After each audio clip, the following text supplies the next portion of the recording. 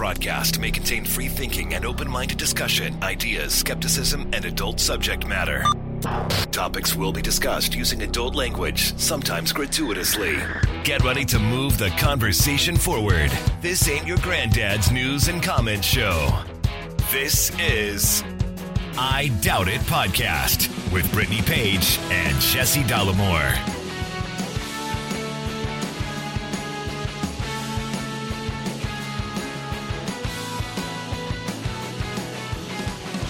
Welcome to the show, everybody. Episode 832 of I Doubt It Podcast. I am your host, Jesse Dollamore, joined today by the lovely, talented, and scholarly co-host, Brittany Page.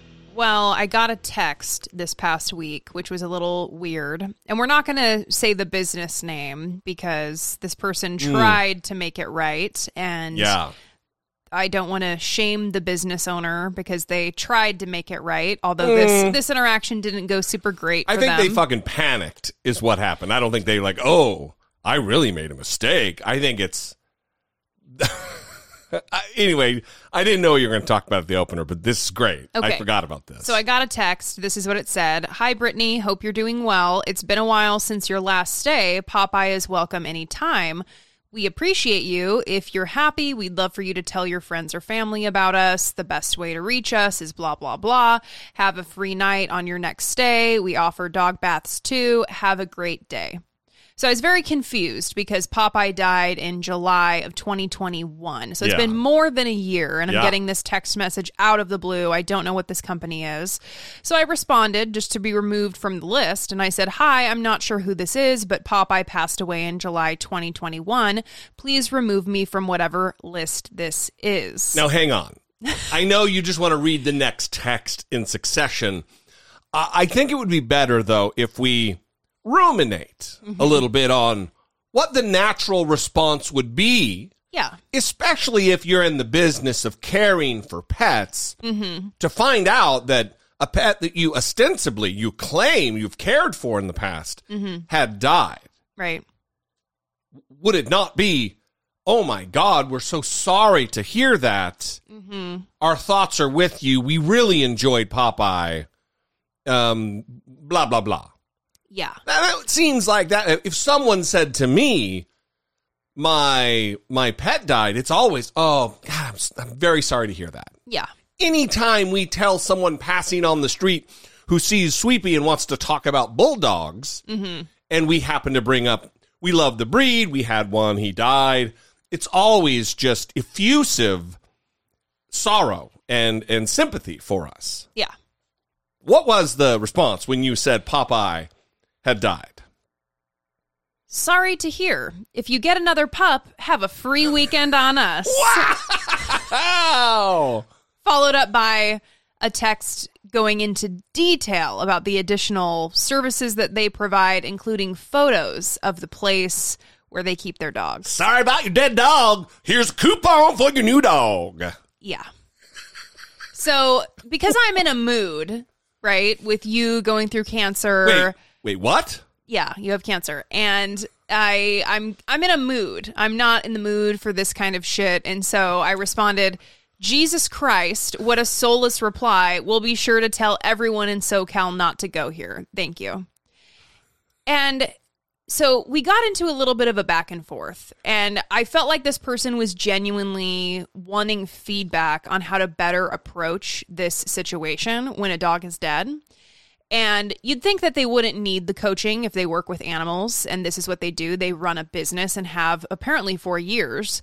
They never, by the way, cared for Popeye. Popeye went to this place. It was a possible place we were going to bring Popeye for dog sitting. It was the place where he fell in their ungated pool. Right, because he's blind. And I hurt my shoulder reaching down to the bottom of the pool or near to yank him out. Which is why he didn't end up staying there, because he's blind and fell into the pool and had to be saved. Just on the visit to test drive to see what their situation was, he fell in the fucking pool. Yeah.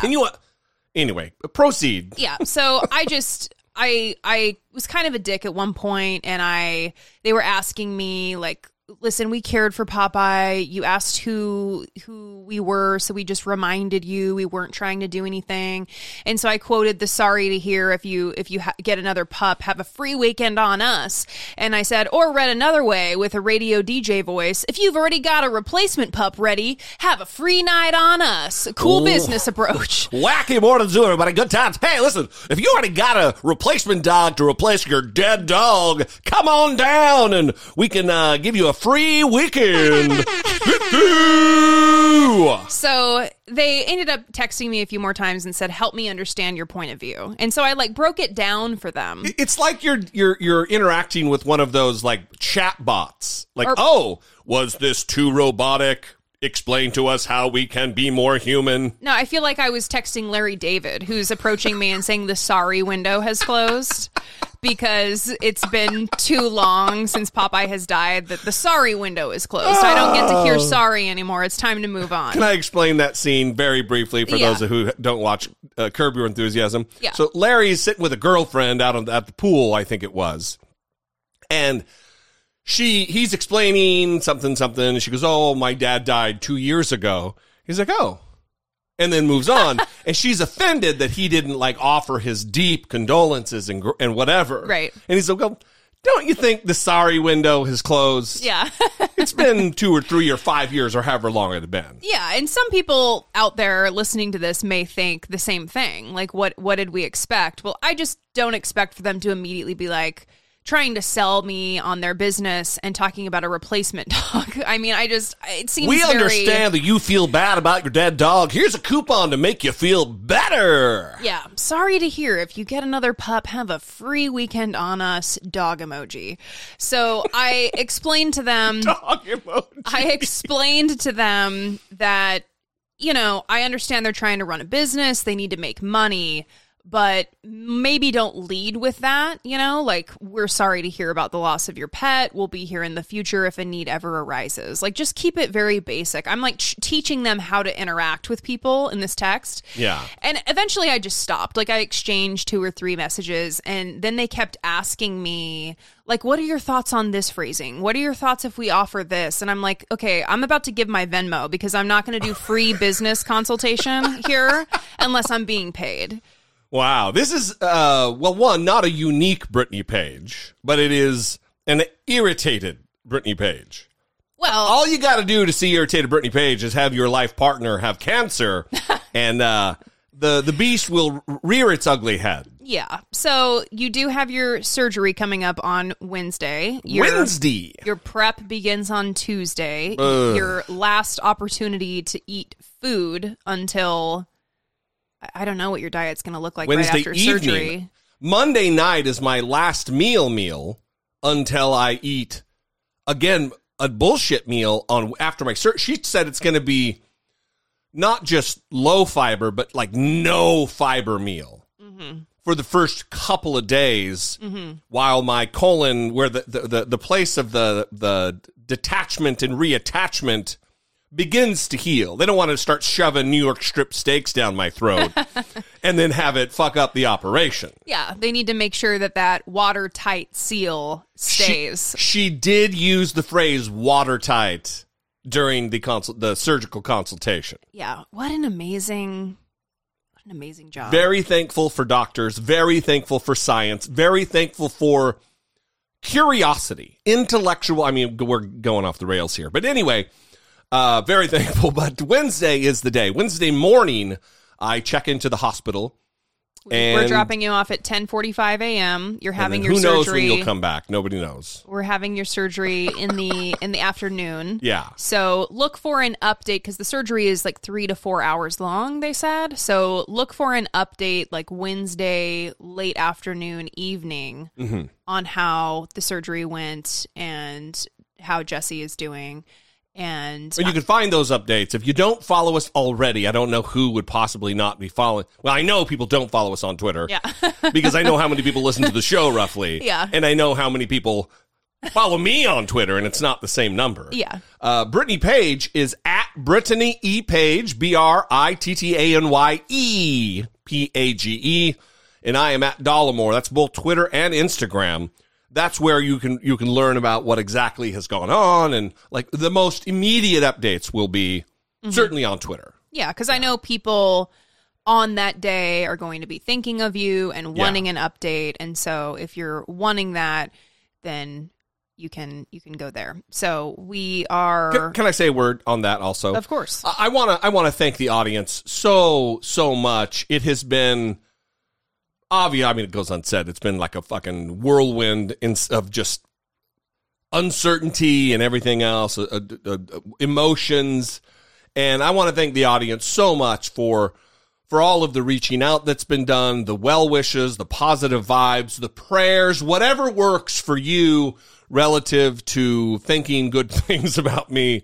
I have appreciated very much. It's been overwhelming. There have been including YouTube comments, tens of thousands of positive messages, and it feels really good. I mean, it's we're in a weird, very unusual situation to have a platform that we do of people who genuinely care about us, and just thank you guys. Yeah. So much. Yeah. Well, and it has been difficult. You've been very tired every day. Yeah. In that right now that's one of your fucking tired. That's one of your symptoms, or one of the symptoms that you had that led us to believe that there was a problem, but it has been far more amplified in recent days. And you and I have had conversations. We don't know if that's the physical impact of the cancer, if that's the emotional impact of the cancer. In some ways, I think it's probably the latter. Me too. A lot of times. Because I don't exhibit anxiety or stress in ways that other people do. I mean, I'm sure people do it like me, but like you manifest it completely differently than me. Mm-hmm. That's not a dig. It's not a dig. I start like cleaning the entire house. Yeah, you start focusing on minutia, details that I think are unimportant about things. Hey, did you do this? Is this thing done? What about this thing? So the funny thing about me cleaning the house is that originated in childhood, actually. Shocker. I know. And I have a memory of one of the times when my mom went to the mental hospital. Life is a fucking nightmare. And our youth pastor stepped in so that we wouldn't go into foster care. And so it was a pretty stressful time as a kid.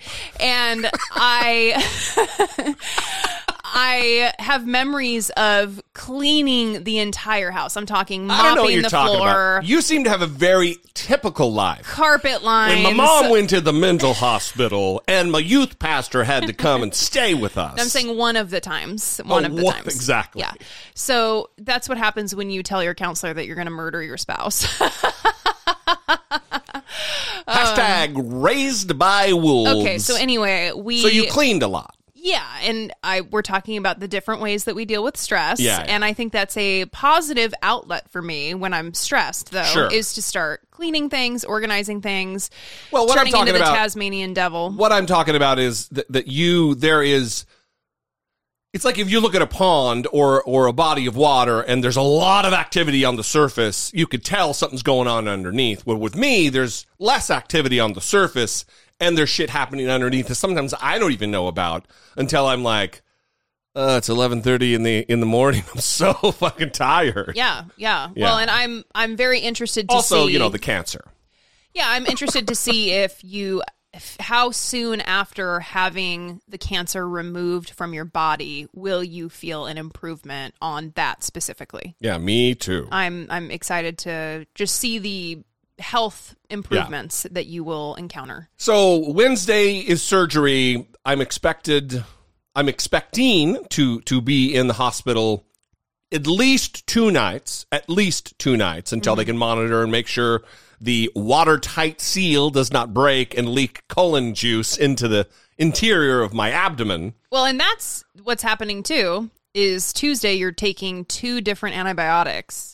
Yeah. And washing with like a special kill all the germs soap on my body. Well, the antibiotics are to reduce the amount of bacteria in your colon, apparently, which will help reduce the risk of other issues happening during surgery, just to make sure you're as clean as possible going in, since you're dealing with your filthy, filthy colon. I also have to drink that gallon and change of Gaviolite, the fucking not great. I mean, it is a small price to pay to not die of cancer, when you're putting in those terms. Mm-hmm. But it's going to be your preferred snack after a while. Oh, yeah. I'm just going to develop it's your beverage of choice. Can I make an old-fashioned out of that? It would be disgusting if you did, but... It most certainly would. Anyway, we love you guys. We appreciate you very much. We have one call to get to before we move on with the show. And before we do that, nothing else. We're just going to get to the call. Hi, Brittany and Jesse. It's Maya.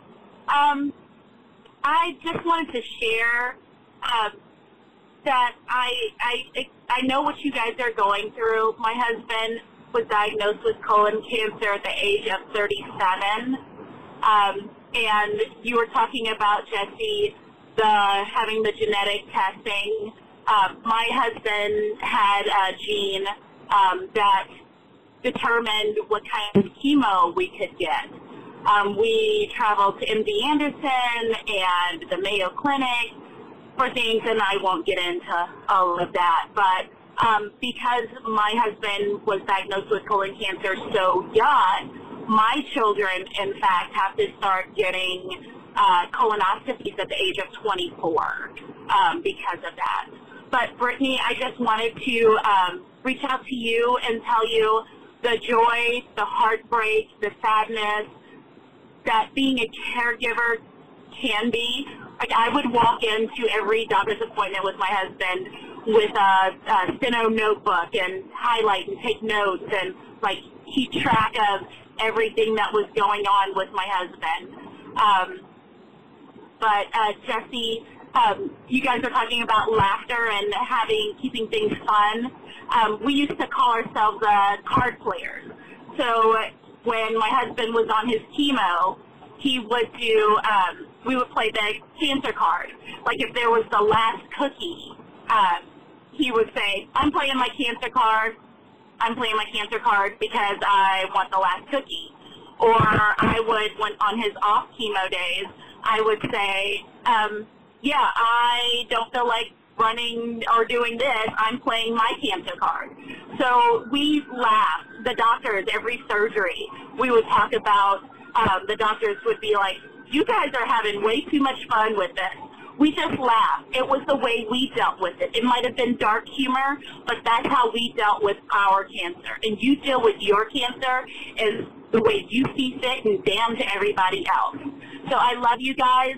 Brittany, you are the best part because you are the caregiver now, and that job, just talk to people and reach out for what you need as you're going through this too. And Jesse, be strong.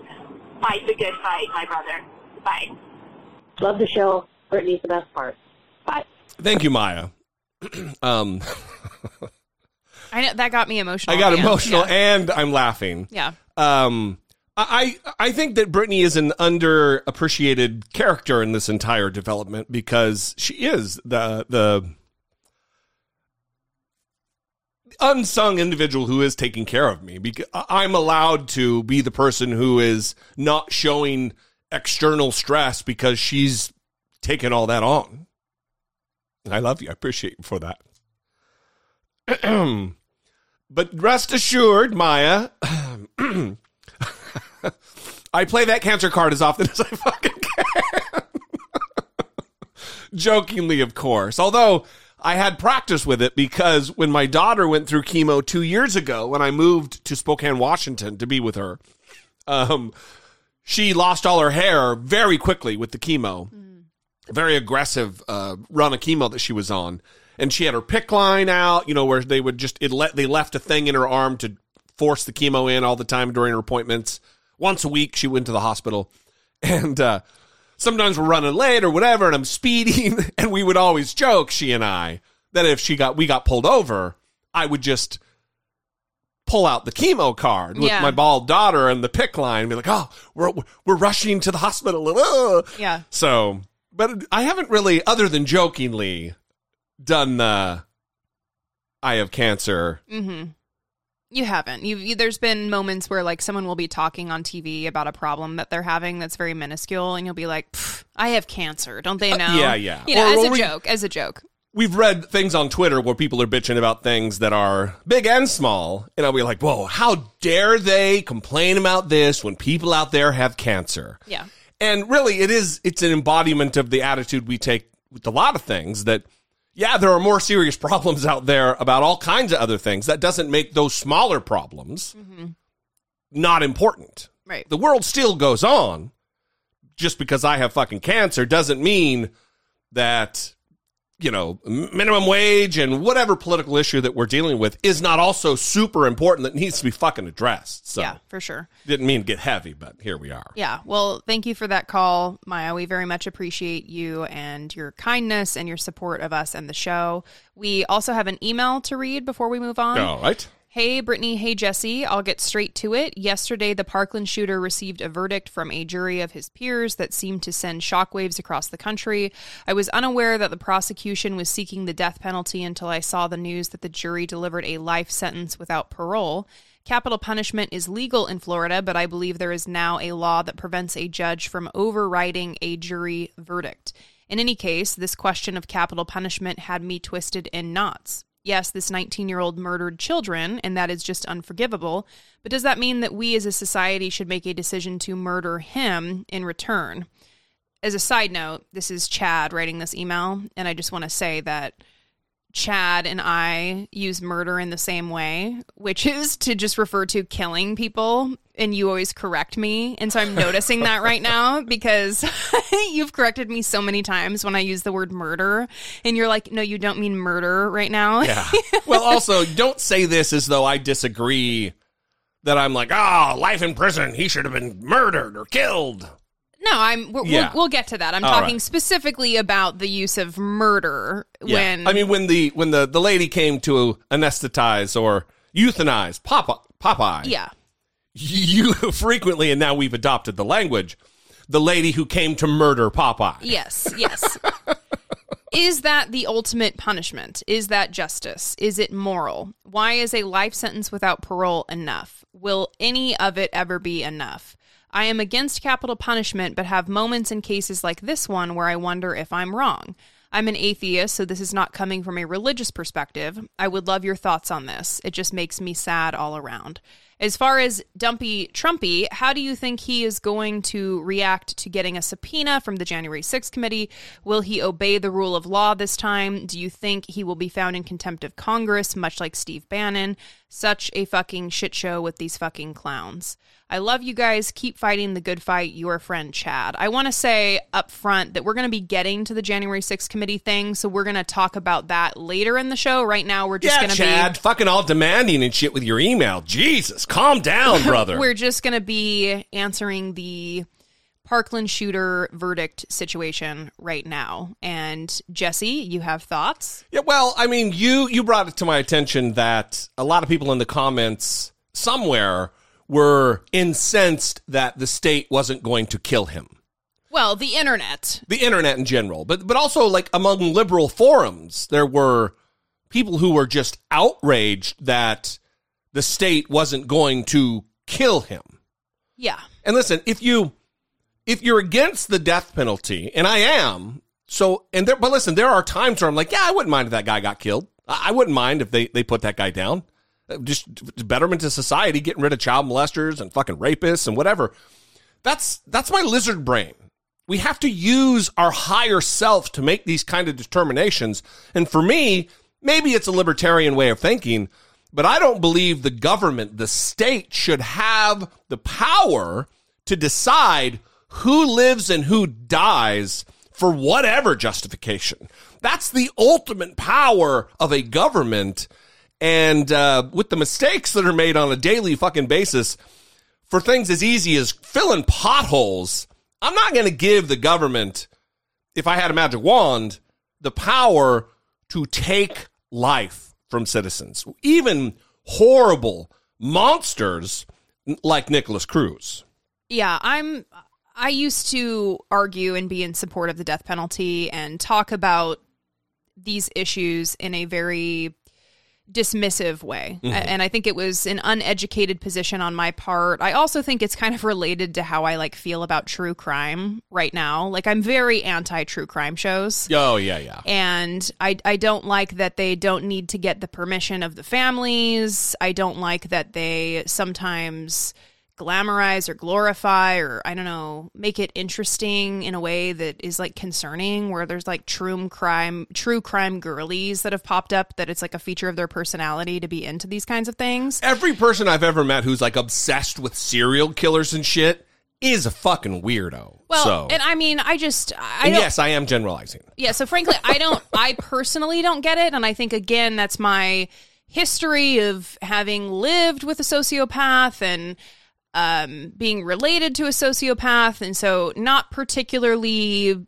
interested in how that goes for people. Yeah, it's not a romantic proposition. Yeah, I mean, it's not fun. It's scary. Like that fucking show You or whatever on YouTube. Yeah, so I tend or on Netflix. I'm sorry. I tend to sympathize more with the victims of those families and what they prefer to have happen with their stories.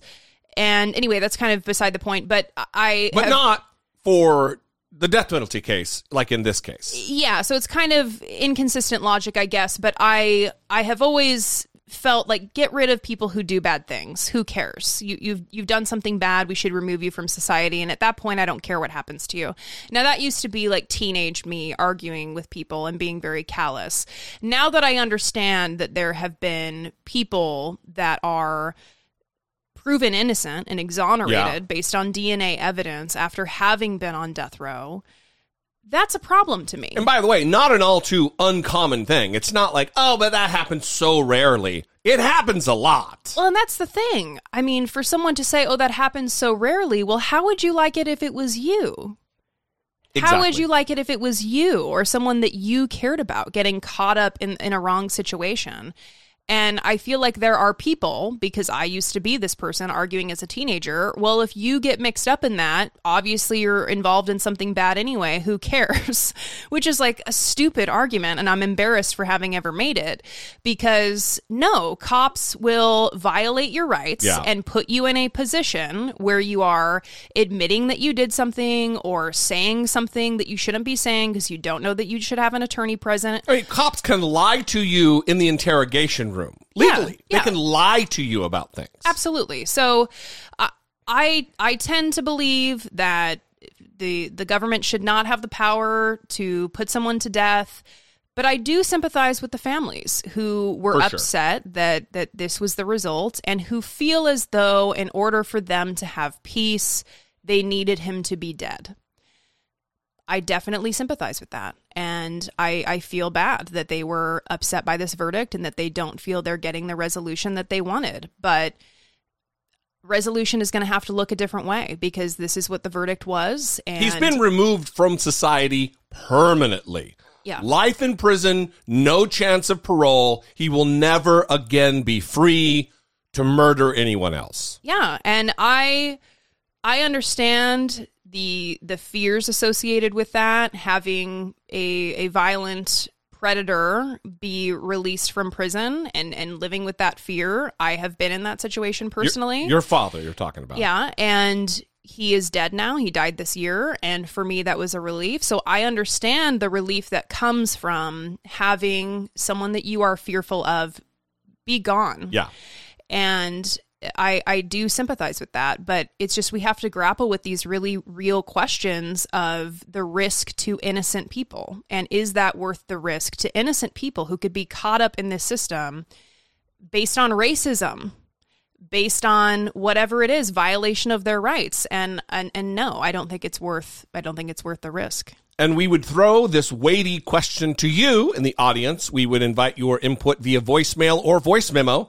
657-464-7609. Of course, you can email a voice memo from your smartphone to idoubtit@dollamore.com. I think the true crime thing is going to be like the Johnny Depp thing for me, where people are going to be unhappy. But I think they'd be more unhappy with me because I called them fucking weirdos or something. Okay, well... Not true crime people in general, but people who are, like, obsessed with serial killers and shit. Yeah, I'm talking about, like, the people who go visit, like, the homes of where, like, crimes have happened and stuff. That too. You know, there are people that exist like that, and unless you're an actual researcher or academic and this is your field of study and you're trying to shed light on these issues and improve access to treatment or improve public policy that will reduce these kinds of things, I don't know why someone would be that invested in it. So that's just where I come from. Well, if you hate our position, you have our phone number and our email.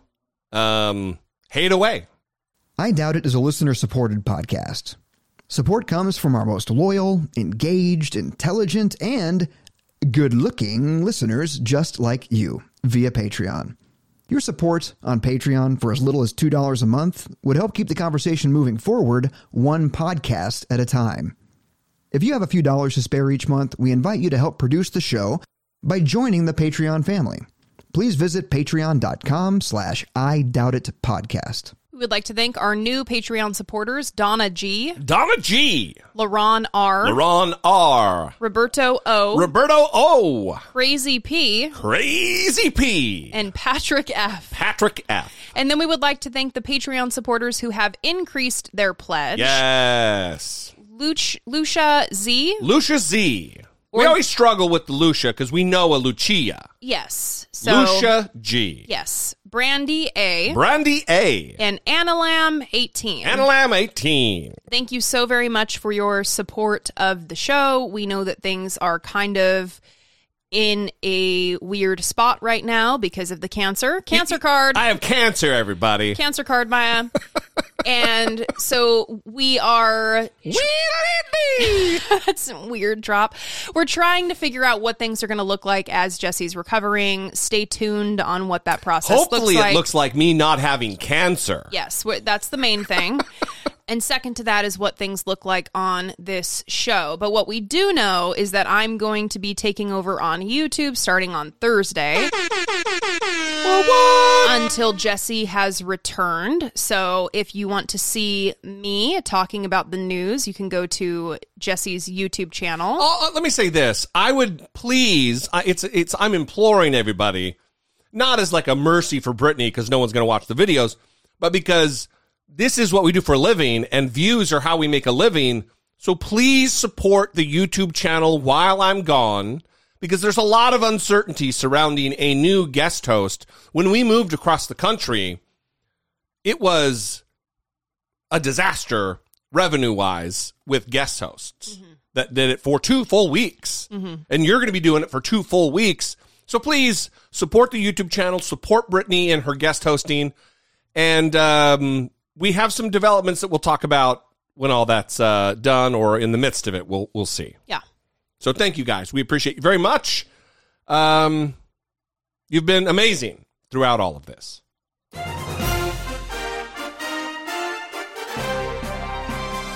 Stalemocracy. Facing down pessimistic politics with realistic optimism. Well, we're taking it back to California. And I cannot believe it's almost been a year since we've been in D.C., by the way. It is nuts. But there's a lot going on in California right now, a lot of news coming out of California that made it to national news because a city council person was recorded. Like the president of the Los Angeles City Council, the chairperson of the council. Nuri Martinez was caught on a recording making racist remarks and had to be pressured to resign. In a statement, Nuri Martinez said this in part: "I wanted to see a change in my community and fight for my neighbors. This is what it has been about all along." 2 other counselors heard on the same tape are ignoring calls for them to step down. Mark Strassman is in Los Angeles with more on this story. Mark, good morning to you. Good morning to you, Gail. Nuri Martinez is gone, but Nuri fury. The citywide outrage over this leaked tape may go on, especially since those 2 other council members on that tape refused to resign. Their conversation was offensive, possibly illegal, too. A backroom meeting about city redistricting, and California's Attorney General is now looking into it. The investigation, announced Wednesday, will look into whether 3 LA City Council members violated state or federal voting rights laws for conversations like the one you're about to hear. On a secretly recorded audio tape, local labor leader Ron Herrera discusses redistricting with former City Council President Nuri Martinez. Both resigned their posts this week. I get what we have to do, right? Just massage to create districts that benefit you all, right, and the future. But we got to figure out Mark's seat, too. That year-old recording, often coarse and racist, was obtained by the LA Times. It suggests Martinez gaming out potential ways to divvy up the district of disgraced councilman Mark Ridley Thomas. If he resigns and the African Americans look at this as a hostile takeover because he's gone, we'll have to figure that out because politically they're going to come after. Ridley Thomas is suspended from his position and facing trial, scheduled to begin next month on federal bribery charges. He's pleaded not guilty. There's rot in LA City. There's just no other way to talk about it. Jessica Levinson is an election law expert at Loyola Marymount University in Los Angeles. These comments are not just vile. They're not just racist. They're also potentially legally problematic. What we have are discussions not just about increasing Latino voting power, but taken in context, potentially also about diluting African American voting power. And that's where you get a potential legal issue.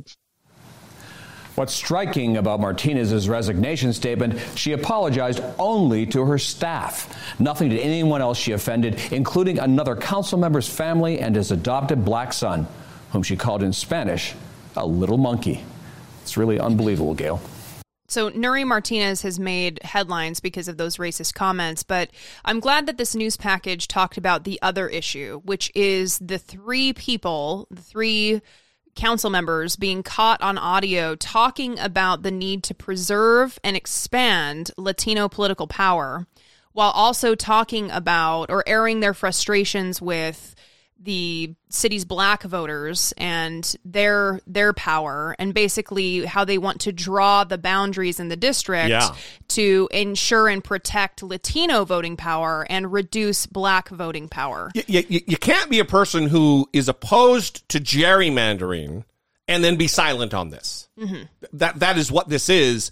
And this is like, I think her last name was Levinson, the woman who's the election law expert at Loyola Marymount. That is the dilution, the diluting of voting rights and voting power, more accurately stated, of black citizens of LA.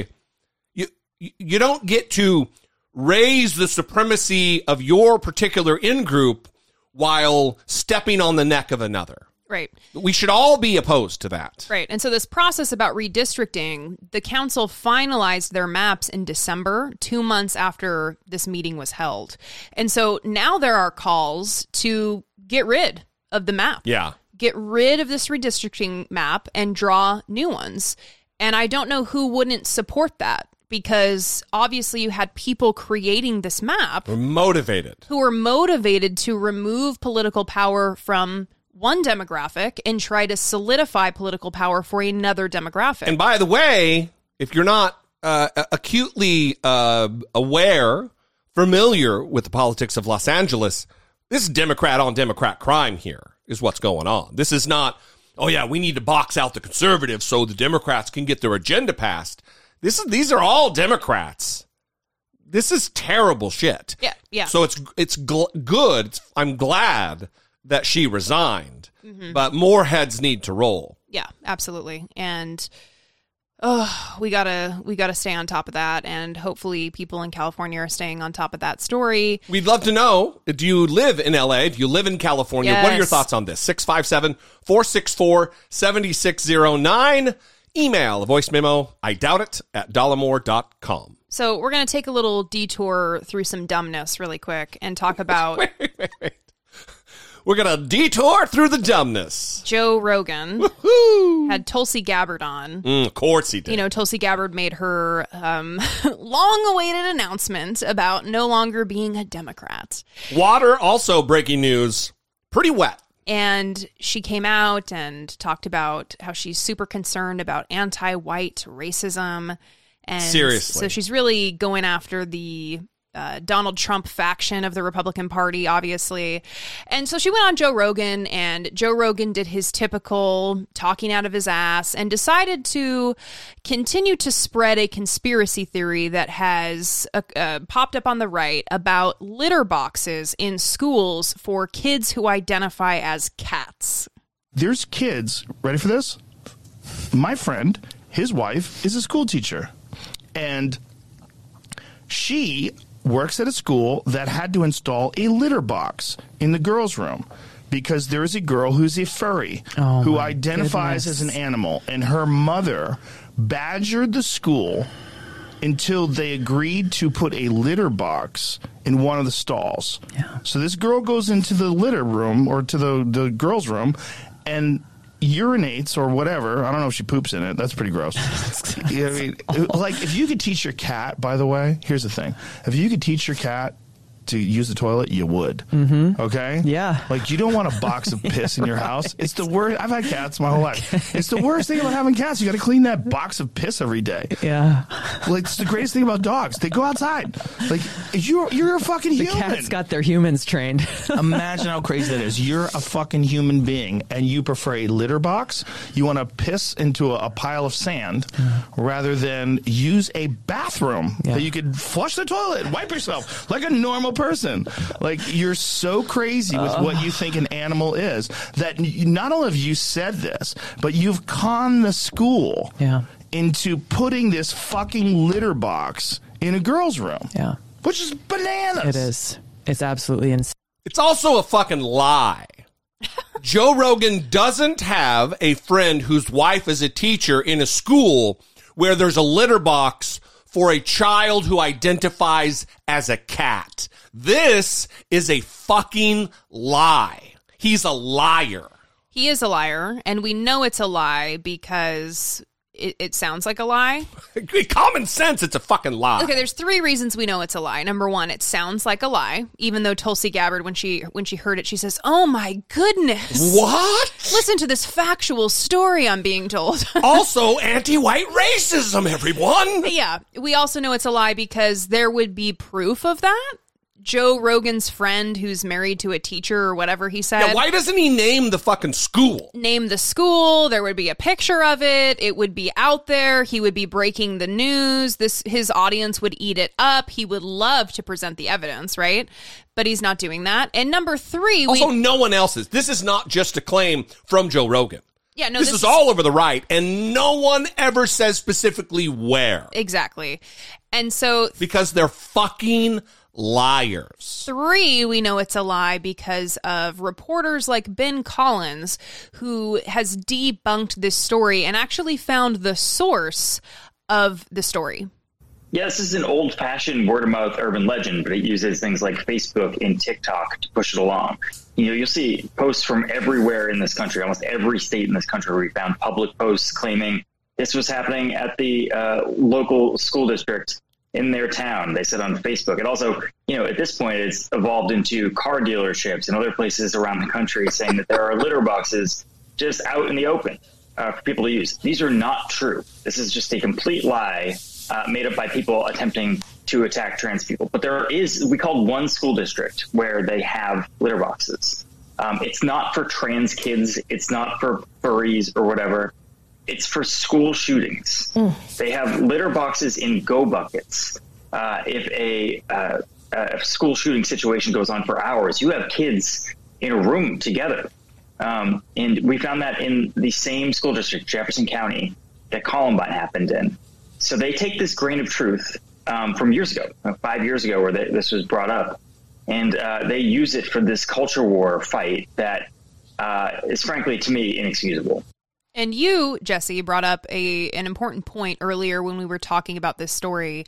And you said Joe Rogan is either 2 things. And I can't say it as well as you did. So do you want to? I don't remember my exact language, but I mean, he's either just an abject dumb fuck who really buys this, who really believes the conspiracy theory because he's so fucking stupid, or he's a sinister actor who wants to forward this conspiracy theory to do damage to the left, and specifically damage to trans people. This is anti-trans bigotry disguised, not even clumsily, as something else. I mean, it's the whole fucking dumb joke about, I identify as a lamp. Mm-hmm. And so if someone sees a litter box, like, or cat litter, which is used to like soak up oil at, on car dealership lots and shit. Mm-hmm. Oh, that must be because they have employees that identify as fucking cats. Mm-hmm. Do they do that when they see power outlets? Like, oh, you see, they have employees that identify as lamps. Mm-hmm. That's what they're doing here. This is fucking insane. And it's a systematic way to harm the trans community. So on that question, is Joe Rogan dumb or sinister? Where do you land?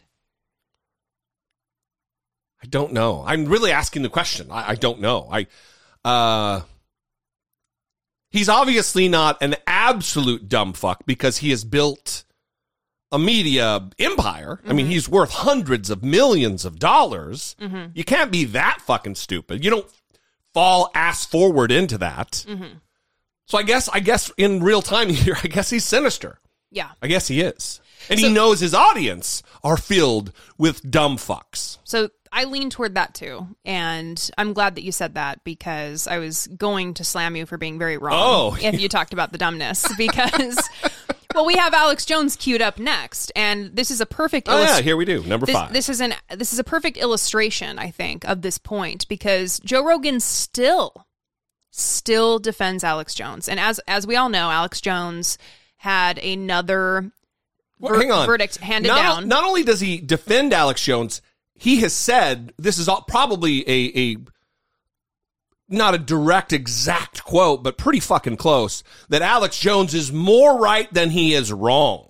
He really does defend Alex Jones as being a credible source of information. Yeah, and as we all know, the result of the defamation case with the Sandy Hook families this week in Connecticut was that he needs to pay nearly $1 billion. $965 million.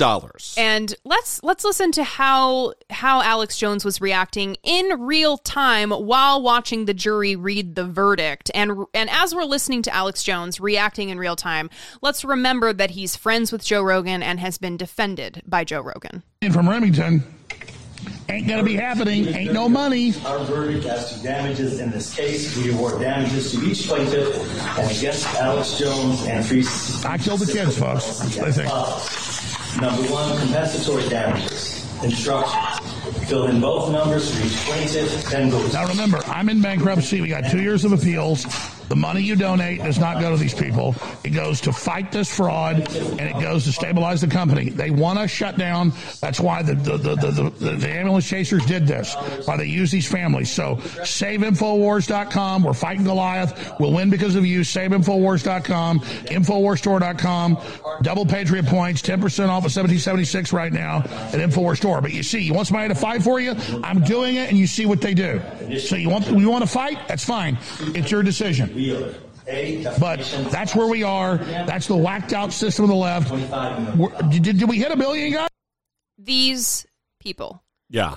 He's talking about the Sandy Hook families who are in that courtroom crying and have been put through hell. Apoplectic while the verdict is being read, while the awards are being read. They've been put through hell because of Alex Jones, and he still has the audacity to refer to them as these people. Yeah, and ambulance chasers and double Patriot points in 1776. We're going to make this about freedom.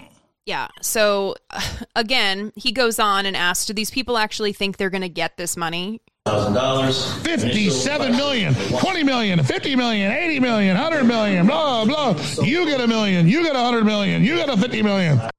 So he's just mocking the verdict. Right. For me, this question of is Joe Rogan dumb or sinister is similar to the question that has recently been asked as Maggie Haberman is making the rounds about Donald Trump is Donald Trump racist? And at one point she said, listen, how many events, comments, instances of racism do we need to encounter that come from him before we acknowledge the reality? She said something like that. She didn't just come out and say yes. But it's the same thing for Joe Rogan. Because the answer is fucking yes. Yeah, it's the same thing for Joe Rogan. How many people does he need to platform? How many times does he need to defend Alex Jones in the face of this absolute insanity? How many times does he have to literally embrace him? Yeah, and how many times does he need to embrace the conspiracy theories of the right about litter boxes in schools and kids who identify as cats before we acknowledge who he is and what he is? How many times does he have to endorse Ron DeSantis for president of the United States before we dispense with this fucking myth that he's a lefty, that he's a liberal? Come on. I mean, honestly, we've been asking this question for years. And when we first started criticizing Joe Rogan, we got a lot of pushback. Right. It was very controversial. Now it's less so because I think a lot of people are starting to see the light, but he still has... By the way, the same thing happened when we criticized Tulsi Gabbard. The same thing has happened when we criticized Glenn Greenwald. Get your sourcing here, folks. This is... we got it on lock. You know what I mean? Come on now. Sometimes. For the most part. So, yeah. We don't know what it's going to take, but he still has one of the most popular podcasts. So hopefully soon people will start to understand. But talking about Donald Trump, there was a lot of Trump news this week, including the January 6th committee meeting. It seemed very... Did I just say seemed? It seemed very... No. It seemed. It seemed very... very sudden. I don't remember there being an announcement for the one that happened. I don't know if you know, Brittany, but I have cancer. Right. And that day we had a my pre-surgical appointment for anesthesia. So I had to go in and tell them. They gave you anesthesia just to practice. That's right. Put me under for a few minutes just to see how it goes. Yeah. No, they drug tested you and did blood work. And then on the way out, we realized, oh, fuck, this thing is happening. Yeah, and so we were listening to it on the drive back just in time to hear the committee unanimously vote to subpoena Donald Trump. Tonight, a dramatic move by the House January 6th committee. There are 9 ayes and 0 noes. Voting unanimously to subpoena former President Trump. He is required to answer for his actions. Though it's a step legal experts say is likely just symbolic, today's hearing essentially the committee's closing argument against the former president before the midterms. Over the course of these hearings, the evidence has proven that there was a multi-part plan led by former President Donald Trump to overturn the 2020 election. The committee revealing new documents obtained from the Secret Service, agents raising alarms the morning of January 6th. It was clear that the Secret Service anticipated violence. It felt like the calm before the storm, one agent predicted in a Protective Intelligence Division chat group. Another remarked how agents were watching the crazies on live stream, including reports there were armed members of the crowd outside Mr. Trump's speech. The crowd outside the magnetometers was armed, and the agents knew it. And the panel argued former President Trump wanted to lead his supporters to the Capitol, showing an email stating the Secret Service was concerned. And during the hearing, stunning new video, congressional leaders inside the Capitol during the riot, pleading for help. Why don't you get the president to tell them to leave the Capitol, Mr. Attorney General? They're putting on their tear gas masks. It's just horrendous, and all at the instigation of the President of the United States. Republicans have blasted the committee as a partisan sham. Every member was selected by House Speaker Nancy Pelosi. Tonight, Mr. Trump saying, why didn't the unselect committee ask me to testify months ago? Because the committee is a total bust that has only served to further divide our country. Committee member and fierce Trump critic Liz Cheney will soon be leaving Congress after losing in a landslide in her Wyoming Republican primary. Today, Cheney with this warning. What happens when the president disregards the court's rulings as illegitimate? When he disregards the rule of law? That, my fellow citizens, breaks our republic. And Kristen with me live now. While this was happening separately, the Supreme Court handed Mr. Trump a legal defeat. That's right, Lester. In an unsigned one-sentence ruling, the Supreme Court rejected former President Trump's request to have a third party and his lawyers review the roughly 100 classified documents that were seized at Mar-a-Lago. It's a blow to former President Trump and a win for the Justice Department, Lester. All right. Kristen Walker, good to have you here tonight. So two things here. One is obviously about the subpoena for Donald Trump. He has talked on Truth Social before. Well, they're not asking me to come and testify. I would love to testify. I'll set the record straight. And then when they subpoena him, it's fucking crickets. Very, very unlikely he's going to go without taking this to court, without defying the legally issued subpoena, the lawful subpoena issued by this committee. The other thing that's got a little traction, but not enough, is that this implicates the Secret Service. They knew, they have proof now, they knew about armed members, many, countless armed members of this mob that were going to descend upon the United States Capitol. And the Secret Service, which also is responsible for the safety of the Vice President of the United States, allowed him to go into the belly of the beast, into harm's way, amid this armed band of insurrectionists. If there is a conspiracy afoot, if there is a seditious conspiracy that has been entered into, and I believe there has been, I mean, people have pled guilty to the charge, there are members of the United States Secret Service who should also be charged. It was also revealed that an FBI official actually warned that a, quote, sizable percentage of those in the FBI were sympathetic to the Capitol rioters, and went through in this letter and actually notated specific examples of people that he had encountered that expressed various sympathies, and the types of media that was being consumed in various field offices, like Newsmax being on the TV. So that is definitely a concerning element to all of this. But Donald Trump did actually release a statement and took time to respond to the subpoena. And it wasn't anything defending necessarily his actions, but focused mostly on the crowd size. Ali, it's great to see you this Friday. First off, we know that Trump's response essentially sort of relitigates his usual talking points, but he doesn't actually explicitly say whether or not he's going to testify. So what then happens next? How does the committee plan to move forward? They're going to continue doing what they said they were going to do yesterday, voting to subpoena the former president. And I'm told that subpoena will officially be sent in the early part of next week. What comes next is, frankly, up to the former president. You're right that he sent the committee a letter today, Chairman Benny Thompson, getting a letter from Trump that effectively said all the things that he's been saying on the campaign trail, saying that the election was stolen from him, when, of course, we know that it was not, but not weighing in either way on whether or not he'll actually comply with that subpoena. But look, in my conversations with sources and committee members, they knew that subpoenaing Donald Trump would not be a glide path to him complying and coming to sit down before the committee.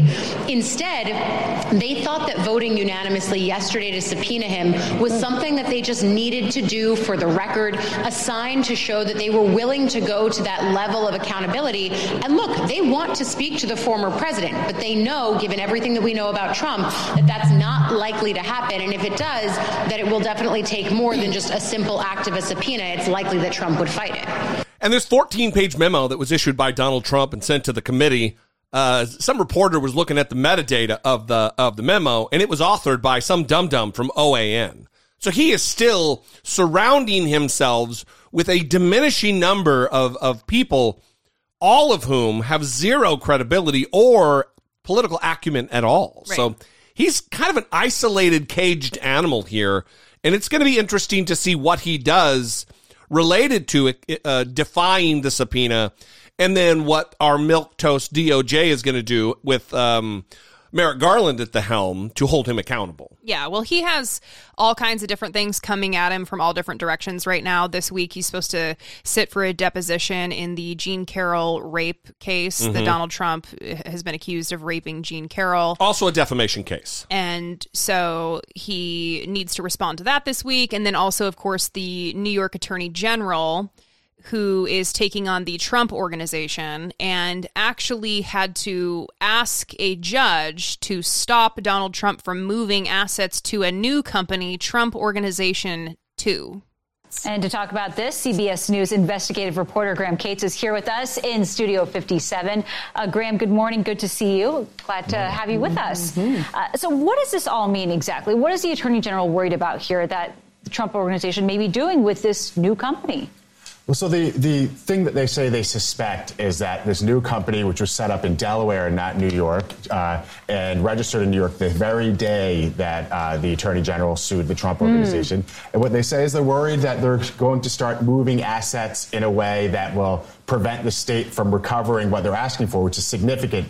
Remember, they're suing the Trump Organization for $250 million, as well as trying to shut down their New York-based operations. And, of course, they're saying, if the operations are moved out of state before this is all resolved, that's a problem for us. The very day. That timing is sort of interesting, isn't it, Graham? All right, so what is the AG asking the court to do, then, to keep, as it says, the Trump Organization in line? You hear this commonly with these Trump cases. They're asking for an independent monitor with whom every time the Trump Organization submits, whether it's a new statement of financial condition, which is this a lengthy document that describes the companies and Trump's finances, to a bank, or whether they move assets, this would be someone who would have to say, this is okay with me, I'm logging it, I'm okaying it, and we're making sure we know where all the money and the assets are. How has the company responded to all of this? What's at stake here? So there's a kind of a 3-point response that they gave. The first thing is this almost at this point boilerplate thing where they say New York Attorney General Letitia James is being political. And you get that every time you get a statement from the Trump Organization for several years now about the New York Attorney General. They say that. And then they said that they've provided assurances in writing that they're not doing anything improper. Now, that was very careful phrasing. They didn't say that we're not moving assets. They said that we're not doing anything improper. And then the third part is really interesting. They said this is an attempt by the Attorney General to keep the same judge in place who oversaw this lengthy investigation. And that's actually, in this last month, that's been where the fighting in the court has been. The Trump Organization wants a different judge. They're not happy with the one that has already overseen the investigation. And the Attorney General is saying, for efficiency's sake, this is a massive case. This guy knows it. Keep it with the same judge. And now that's what they're fighting about. And so, Graham, this investigation has been ongoing for a while. It seems to be coming to a head. What is the timeline here? When will the trial take place? So that all plays into the same thing. It should be a simple answer, right? So the Attorney General has asked for the trial to begin in late 2023. That's just a year. That's actually very fast for a case of this kind of sweeping magnitude. And they said that's because the judge that we want knows everything. There's like 1 million pages of documents in this case, and he's reviewed almost all of them.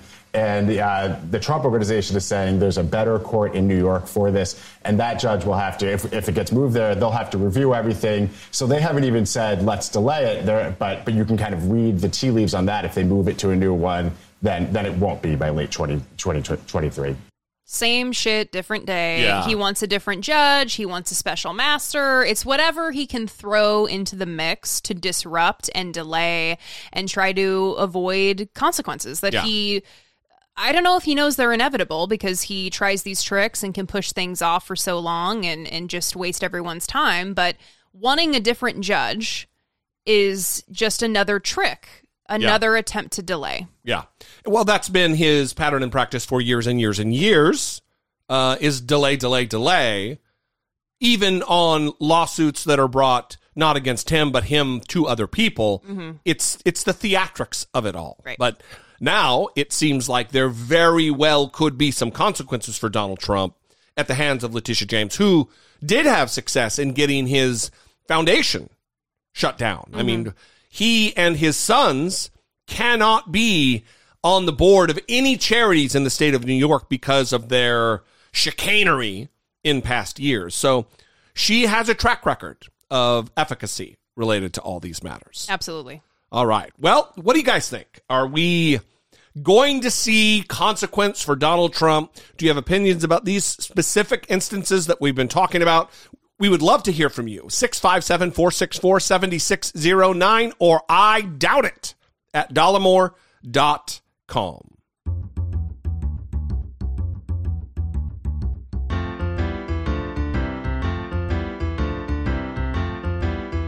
It's the asshole of today. Lara Trump. Oh, more from the Trump family. Lara Trump is apparently a political commentator on Fox News. Yeah, paid. She's on the payroll. Perfect. And she was on talking about fentanyl, making it clear that she knows absolutely nothing about fentanyl. have to ingest it. Yeah, you look at the police officers who, when they just pat people down and they find it, if it touches their fingers, they literally go into shock and almost die from it. Some, I think, have died from it. The idea that you could have a kid anywhere in America, if one child dies from this on Halloween, I got to tell you, we have to take action to stop this right now because parents are terrified and we have no answers. What are we supposed to do? They're going to go trick-or-treating. So Democrats ruin Halloween too. Man, they really do. Ruin everything. That's really it. do. And for the first time in our... So here's the deal. It's not Halloween yet. It's now October 16th, 2022. Mm-hmm. Making a preemptive prediction. Are you ready for this? Here we go. I, Jesse Dallimore, hereby declare there will not be a single death on Halloween of children from incidental contact with rainbow fentanyl in their Halloween candy. Not one. Ooh. And then, after Halloween, on November 1st, or 2nd or 3rd, or any time, there won't be oh, wow. Yeah, actually, none of that happened that we've been talking about for a full month on Fox News. Yeah. Nobody's gonna, just like there weren't razor blades and apples when I was a kid, or whatever the fuck the fad of the day was to be worried about on Halloween. Yeah. But they know that, and it doesn't matter to Fox News. It's the outrage, the fear-mongering, and the propaganda that they're dedicated to. Yeah, just like Jesus hasn't returned yet, and there's all these prophecies all the time that he's going to come back, and the doomsday prepper people that say the world's going to end, and then the date never comes. So this is the same exact thing. Every year they're complaining about Halloween, and unfortunately this Halloween rainbow fentanyl thing comes from the United States Drug Enforcement Administration, who released a statement saying that they have identified some sort of marketing scheme by Mexican cartels and street dealers who want the pills to look like candy so that they appeal to children and young people.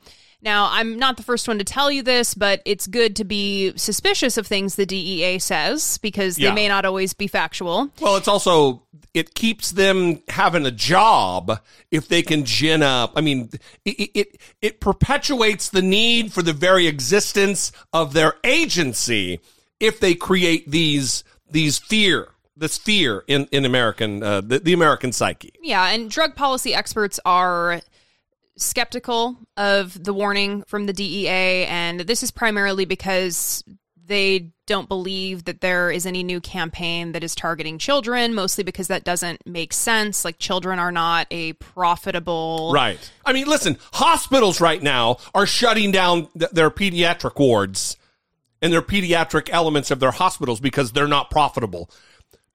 The drugs is certainly not a profit center related to children. Right. Also, the whole rainbow thing, colored pills, that's not unique. Right. That's not unique at all. In fact, if you ask people who study and research illegal drugs, they will tell you that they see pills of various colors on a daily basis, all different colors: pinks, yellow, green, fuchsia, aqua. Yeah. The most common, I think, is blue. But Viagra. Again, this is not unique. Rainbow fentanyl. The color is appealing to kids. No, it's how they distinguish their product. Haven't you seen the documentary Breaking Bad? I mean, but seriously, that is how they distinguish their product. Yeah. And according to drug policy experts interviewed by NPR, there is just across-the-board skepticism about this and warnings to parents that you do not need to worry about this. And listen, think about the illogical statements made by Lara Trump. They act like if you even get near it, if you even get near fentanyl, you're going to overdose and die. But then there's people that are like putting it in candy, and then the candy's going to be passed out to the children. Like, I thought that you die instantaneously when it's in your presence. Like, well, apparently there's going to be, a la the documentary Breaking Bad, people in hazmat suits handing out candy. So here's the deal. Just avoid the houses where they're handing it out in hazmat suits. Yeah. So listen, let's mark this on the calendar. In 2 weeks, when none of this comes to pass, Let's revisit this, that Fox News, because if there were a spate of deaths from children touching or ingesting fentanyl given in their candy, Fox News would be jumping on that to report on it. And it's going to be fucking crickets from Fox News. Yeah, well, that's the other thing. They're acting like they are marketing this to children specifically because they want to get children hooked. But again, it kills anyone that it touches. So how are they going to make money from the dead kids? Well, we should ask drug expert Lara Trump to elucidate us on the matter. And let's also just say that NPR sent a list of questions to the DEA asking for an interview or for just more detailed evidence to support their claims. Oh, wait, let me guess. More crickets? Well, yeah. And NPR reports, quote, on background, DEA officials said their investigations show traffickers are targeting young people in part by using social media, but they declined to offer specifics. Yeah. So this is why there is widespread skepticism among drug policy experts and people who actually research street drugs and who are very familiar with what's going on with illegal substances on the street. So do you need to be worried about your kids' Halloween candy? Just like every other year, the answer is no. Yeah. We'd love to know what you think. 657-464-7609. Of course, you can email a voice memo from your smartphone as I do my DJ voice. I doubt it at dollarmore.com. Is that it? That's all. We love you guys. We appreciate you. I will be gone for the foreseeable future. I'm hoping only 2 weeks. There may be guest host with Brittany Page. That would be fantastic. I love you guys. I appreciate you very much. All of your love, your support. It has meant so much. Until next time, for Brittany Page, I am Jesse Dollamore, and this has been I Doubt It.